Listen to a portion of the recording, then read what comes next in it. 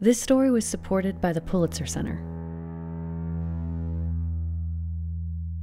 I know he used to do nice stuff for you, but what has he done for you lately? Let's kick it. Welcome to Threshold. I'm Amy Martin, and this is a Season 2 extra, a little nugget of additional tape from our Arctic reporting. And as I was traveling around the Arctic, I often had these two songs running through my head simultaneously. It was kind of a bizarre mashup from my adolescence. Yes, I am a proud member of Generation X. So what do these songs have to do with the Arctic? I guess the ice part is pretty obvious, but why Janet Jackson? Well, that question she's asking kept ringing in my ears, because the more I learned about the Arctic, the more I realized that it is doing stuff for us. All of us. We're in a relationship with the frozen stuff at the poles of our planet, but so far it's been a really one-sided deal. Take permafrost, for instance. It's been providing tons of carbon storage for us, and we've been mostly ignoring it. So there's a mammoth bone right here, just sticking out of the wall. I'm walking with a group of scientists through a huge tunnel bored into the side of a hill near Fairbanks, Alaska. It's owned by a U.S. Army research lab, and Tom Douglas is our guide. And then there's a steppe bison horn right there. You can just barely see it just sticking right out of the wall. It's kind of, the tip's broken off of it. This is the permafrost tunnel, a cold, dark network of caves carved into frozen soil. It's dusty in here, and loud, too. Huge fans are running to pull out any warmth and moisture we bring in. Because this tunnel is a frozen museum of sorts, a collection of Paleolithic bones locked in time. As Tom leads us into this man-made warren, he casually points out the remains emerging from the sooty walls. And there's a bunch more bones in this part of the tunnel. We'll point them out as we go along. That jawbone with the teeth on it came right out of there. Permafrost is soil that's been continuously frozen for 2 years or more, and the soil in this tunnel definitely qualifies. It's been frozen since the last ice age. It's just a mammoth tusk fragment right there, that little tiny piece right there. Hand-painted signs saying things like, "Bone, 14,000 years old," are propped up in the dirt all along the walkway. And there's more than just ancient animals preserved here. This is a series of roots. Kevin Schaefer is a permafrost scientist who just happens to be on this tour with me. He works with the National Snow and Ice Data Center in Colorado. You could see big woody roots like from trees. You could also see fine roots hanging down, and they're all through here. And in fact, over here you can see grass hanging from the ceiling upside down. I reached up and touched this little clump of Paleolithic lawn. This is 20-something thousand year old grass. You can see it's still green. It still has this chlorophyll in it. Oh my God. It was pretty extraordinary. This grass might have been nibbled by a woolly mammoth. And like Tom said, it was still green. This is the magic of permafrost. It stores things in their original condition. I wasn't touching fossilized bones or petrified grass. This was the actual stuff, just frozen. It was awesome, in the literal sense, but it was also sobering. This is the organic material that we talk about frozen in the permafrost. If you listen to Season 2 of our show, you already know that when you hear the word organic, you should think carbon.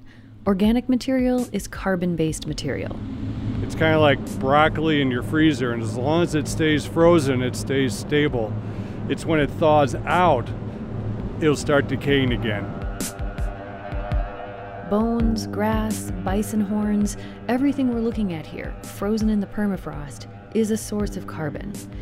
And there's something else that's been stored here too.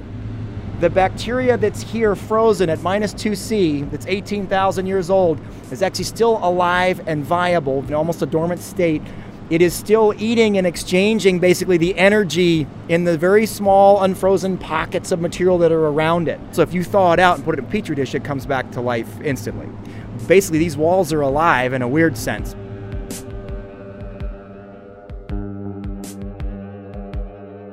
Despite 18,000 years of below freezing temperatures, the microorganisms in this soil aren't dead.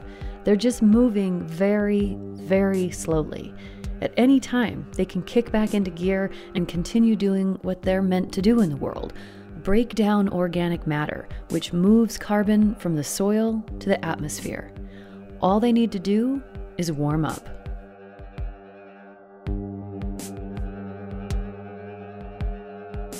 And again, if you already listened to our whole Arctic season, you know the rest of this story.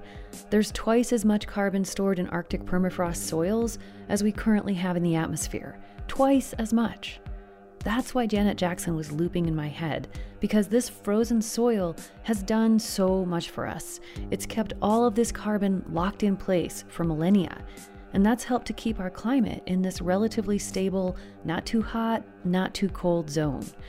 But as we heat up the planet by burning fossil fuels, we could trigger this much greater release of carbon from Arctic soils.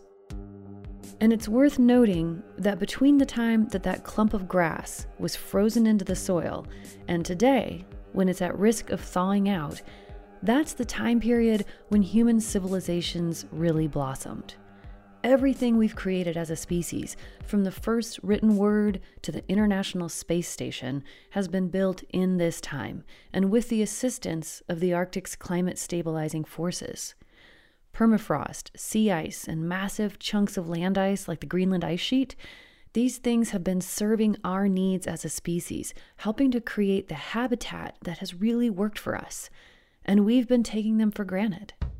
It's never occurred to most human beings to consider what our lives would be like without a frozen Arctic, because it's never even seemed possible that it could melt. Until now. Thanks for listening to this Threshold Extra. We're sharing this with you as part of a special week-long collaboration between journalists all over the world. It's called Covering Climate Now, and the idea is to highlight the amount and diversity of climate-related news stories happening on our planet leading up to the United Nations Climate Summit on September 23rd. You can be part of this effort to lift up climate reporting by sharing this or any other climate stories you come across this week using the hashtag CoveringClimateNow. We've got a whole lot more stories in the works for you over here at Threshold, and we're also expanding our team. If you work in development or social media, or if you're interested in interning with us, go to thresholdpodcast.org to see all of the opportunities. And while you're there, you might want to join our mailing list. We send out emails about once a month with pictures from the field and news about upcoming episodes. It's all at thresholdpodcast.org.